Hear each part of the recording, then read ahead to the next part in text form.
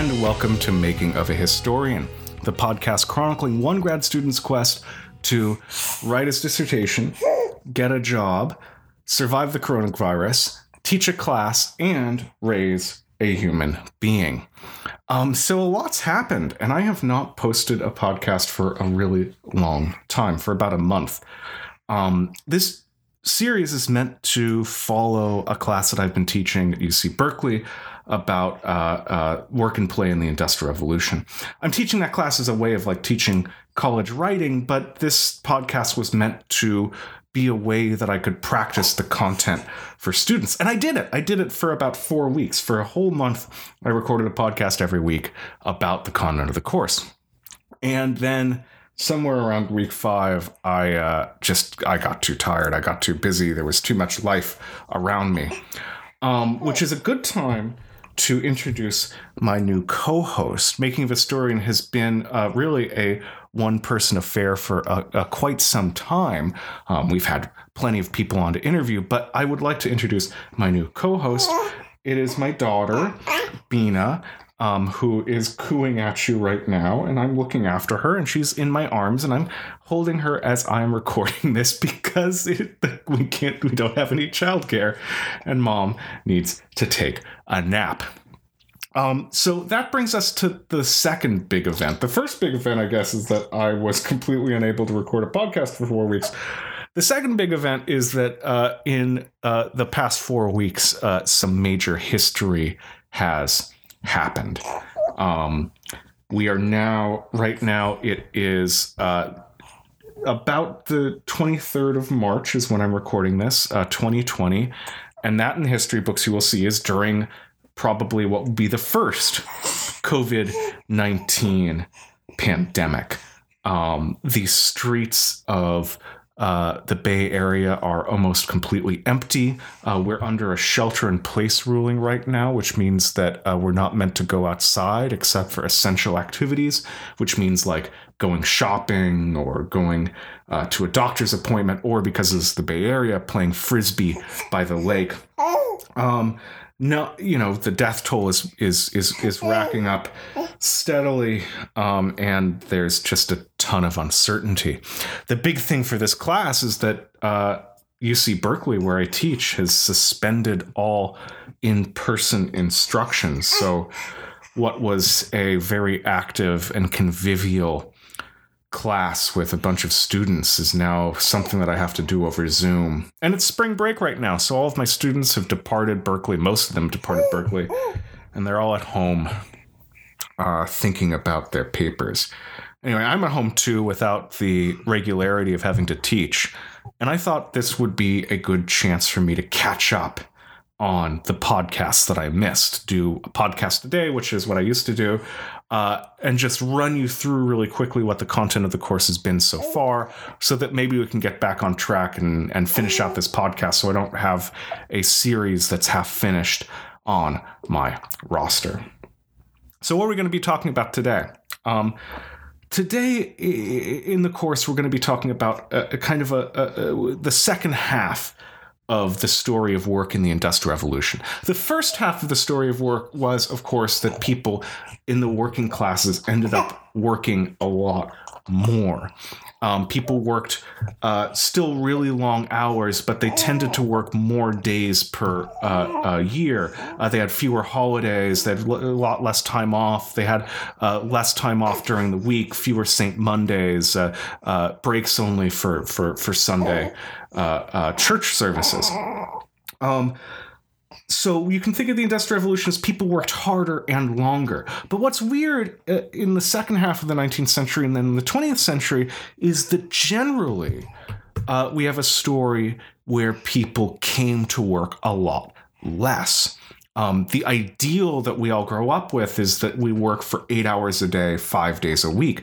And you can tell that this is something that itself has a history, because even though perhaps our parents, my generation's parents, were able to have this ideal of a 40-hour work week, my generation, millennials, probably work closer to 50, 60, 70 hours on average. I'm not sure what the actual length of time is, but especially professionals, there's no, I work on a Saturday, I work on a Sunday. We do not have that. But we're going to talk a little bit about how that came to be. But part of the problem of that as a story that you might tell to some undergrads or you might tell in a podcast is that the story's really different for each individual industry that you look at. There's no real clear narrative, except for the fact that over a really long period of time, work tended to go down after, let's say, 1850. But even this is not really a full portrayal of what happened, because even then, huge swaths of the labor market worked more. Women didn't work less. From 1850, they probably worked more because they had more stuff to do at home. As women entered the workforce in the 20th century, women had to start doing double duty, doing both domestic labor and doing labor in the private sector. And farming still had really long hours as well. An entire sector of the economy that didn't have this diminution in working hours. So while this decline in work time is true in a general sense, it's really hard to make a kind of understandable story about it.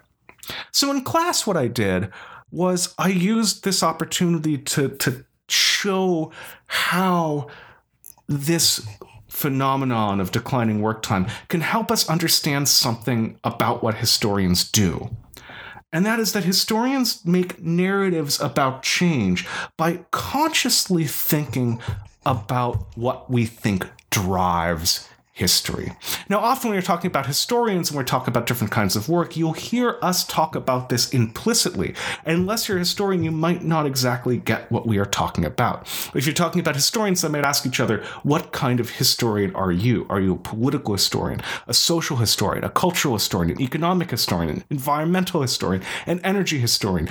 All of these kinds of historians, what defines their work is different, besides using different sources and having different, areas of interest, is kind of a philosophical argument about what they think is important to highlight, what moves history.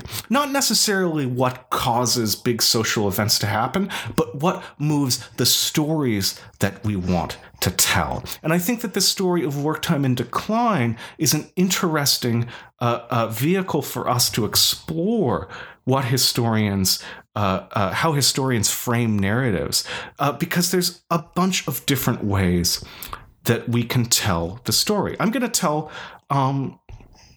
4 or 5 different stories about how we can frame this, that each have kind of different main actors. They have different beginnings and endings. They have different morals, and they have a different sense of what moves history. The first is going to be political. It's going to be the sort of story that you might have heard in the classroom 20 or 30 or 40 years ago, where the main movers are politicians and the main actions are pieces of legislation. Then I'm going to talk about another old, usual suspect kind of mover of history, and that is class struggle. This is you can relate this to the political story, but it's a particularly Marxian view of history that sees this particular thing changing because of a battle between the classes. Then I'm going to talk a little bit more about the fuzzy, happy-go-lucky, the cultural historian standpoint, where what changes is due not to class struggle, but rather to systems of symbols and rituals.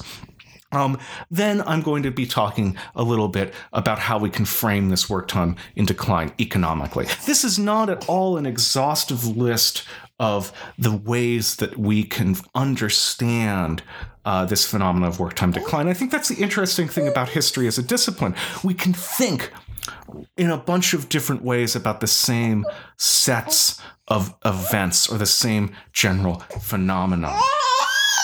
Yeah, Bina is really interested in that as well, isn't she? She thinks that that's also a very useful thing. Okay, so let's talk about politics. How do we frame the political in this? So, the political story is that we can see the slow reduction in work hours as the result of a series of legislative acts that we can understand as the actions of a bunch of politicians and a bunch of people in political movements who are trying to influence politicians. So we hear a lot about parties and a lot about, particular politicians. So the setting of this is that there were a bunch of debates in the late 18th and early 19th centuries about how people should work, particularly a certain kind of person. People were considered in need of protection, women and people like Bina, children. How desirable was it to have children work in these new things called the factories? And this led a number of social reformers, particularly religious social reformers, to get worried about children in factories, produce documents about how bad it was for children to work in factories, for newspaper people to write stories about it, for there to be a social movement to try to reform factory legislation. This led to a series of political acts that were passed in the 19th century that are called the Factory Acts. You can look these up in Wikipedia. These fiddled with how much people worked in various different ways. And again, the old story, we would have spent an entire podcast on this 20 years ago, if there were still podcasts. We would tell the story of all the different Factory Acts.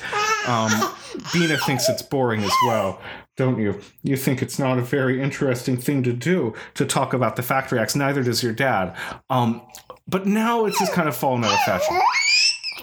The big things to look out for is the Factory Act of 1833. This reduced children, and only children, to working 8 hours a day, barred factory work to people under 9, and limited it to 8 hours to people under 13. But this was very quickly circumvented. And it required a bunch of other acts, and only applied to children, and I think only in certain industries. Anyway, Bina obviously does not like the political story. The story of all these different Factory Acts and of who is involved and what politicians did it and blah, blah, blah. It's huge. But go to Wikipedia for it, because I don't know it. But that is the political side of the story. Again, I want to just point out the main actors here are politicians who I'm too lazy to remember their names, and also particular kinds of social movements that influence those politicians, and of course, political parties and political ideologies. Another thing that moves history is class struggle. This is how history moves for Marx. Those politicians, they might be advocating for particular parties. Those social movements, they might be advocating for particular interests. But all of that for the Marxist is just noise. What really matters is understanding the working class and the bourgeois and the aristocrats. They are all in conflict about basic, irreducible material problems. And that conflict, the conflict between these different classes, defined by the relationships with how you make things, defined by the relationships to particular kinds of work, that conflict is what drives all of history. Everything else is just noise for the Marxist. So, from the class struggle perspective, we have a different set of actors. We have working class people who protest. In 1814, there was a group in Manchester, the bleeding heart of the Industrial Revolution, who set up what are called short time committees. People who were allied with particular trade unions, particularly the Operative Fine Spinners Union, who brought law cases against factory owners who they believe exploited people. But that obviously did not solve the story. The big shift from the 10 hours a day to the 8 hours a day happened in the 1880s as a result of this kind of working class political pressure, as part of a pan-European pressure campaign where workers marched in the streets protesting what they thought were unjust labor practices all around the industrialized world. In May Day 1890, there was a European-wide protests advocating for the 8-hour day. In Britain specifically, you saw this in pubs and in trade union halls where King Alfred the Great was held up as laying down the norms of the just moral economy. 8 hours sleep, 8 hours work, 8 hours play. And this was hung up in banners and made into the names of pubs. And if you talk with trade union people today, they will still tell you that that is what they are looking for. 8 hours work, 8 hours play, 8 hours sleep. So from this perspective, from the perspective of the militant working class, what drives the political story, what drives that is the fear of revolution. What drives all of these incremental pieces of change is the real motor of history, the working classes. The real motor of history that the people who talk about politicians ignore are the people forming unions, breaking machines, striking, educating themselves, understanding the unjust economic system of which they are a part. So unfortunately, I've had to set down my co-host for her nap. And so she's going to miss the third thing that I think really moves this story, which is the cultural aspect. So what do we mean when we say that something's caused by cultural factors? Sometimes it just means that people are a little wishy-washy about how they think about historical change.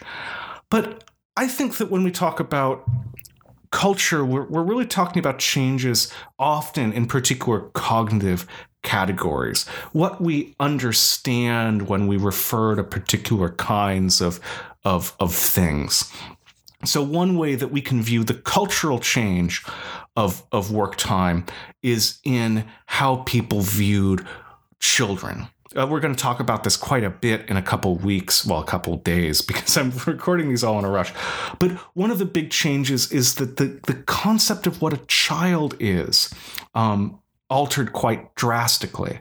Before the Industrial Revolution, really broadly, what people thought about children was that children were born sinful.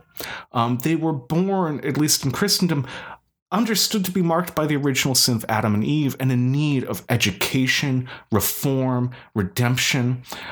People mourned the loss of an infant, not just because it was sad that they were dead, but because they were unable to receive the sacrament and thus have their souls saved. Children needed to have their innate sinfulness restrained, and they restrained this through work and through punishment. Work and punishment and physical mortification, these were all redemptive. They taught good values. However, in the Industrial Revolution, for some reason, we see this idea of childhood change. Childhood stops being this kind of area in need of reform, and it starts being marked out as a special time in life where people are especially innocent, where they have a kind of special purity, and this innocence and purity are in need not of reform, but in need of protection.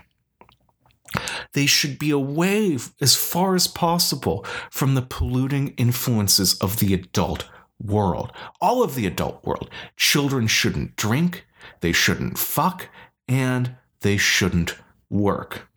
This change is in some way one of the reasons why people were advocating so much for reforms to particular kinds of factory practices that involved children. A child, if you think of them as a sinful little beast, it's great to send them to the factory because not only will they be able to restrain their inner beastliness, but they'll also be able to do something good for the world and make money for their family. However, if you see a child as an innocent little petal, then sending them off to the factory where they might take up smoking and drinking and, might be stunted by, working 12, 14 hours a day. That is bad because it pollutes them. Where do they go? Where can you send kids? To school. So that's the cultural side of the story. The actors here are people like Rousseau, who talked about new ideas of the relationship between the individual and society, and what society does to discipline you to actually be a part of it. Romantic poets who use the ideas of Rousseau to write sentimental poetry about the plight of poor children. You also might think of actors in this as being rituals themselves, domestic rituals that center children as their main actors. Finally, we can think about this story economically. We can think of the story of declining work time as the result of a bunch of people making rational decisions based on particular costs and benefits in a changing environment.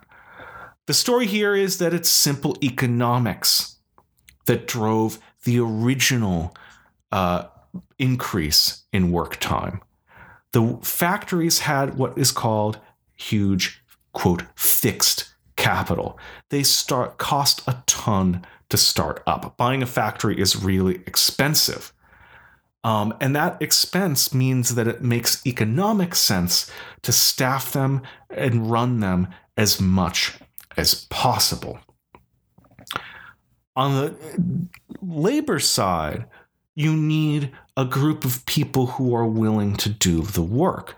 Jan de Vries's really great Industrious Revolution talks about this. He talks about how households rationally made economic decisions to not spend time at home, but rather to spend time working so that they had money to buy consumer goods. And here, the change in work time might be a change in this kind of rational economic household preference.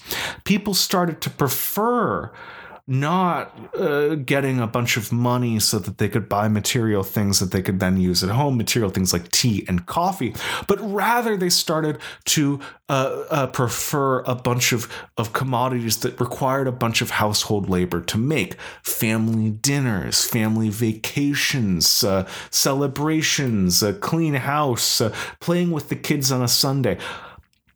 And this changes the underlying economic calculus. You can also think of it as a shift in the geopolitical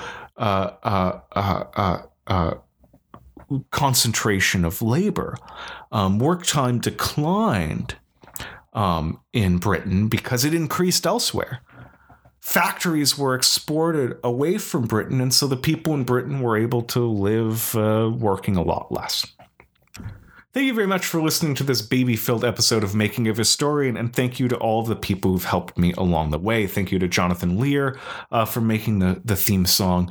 Thank you to Duncan Barton for making the image. Thank you to everybody who has bothered me to make a new episode. This is on you. This is your fault that I am doing this. Thank you to Superfan and my rival, John Handel, for prodding me. Thank you to all of the mothers-in-law who listen, and all of the people who've told your mothers-in-law to listen.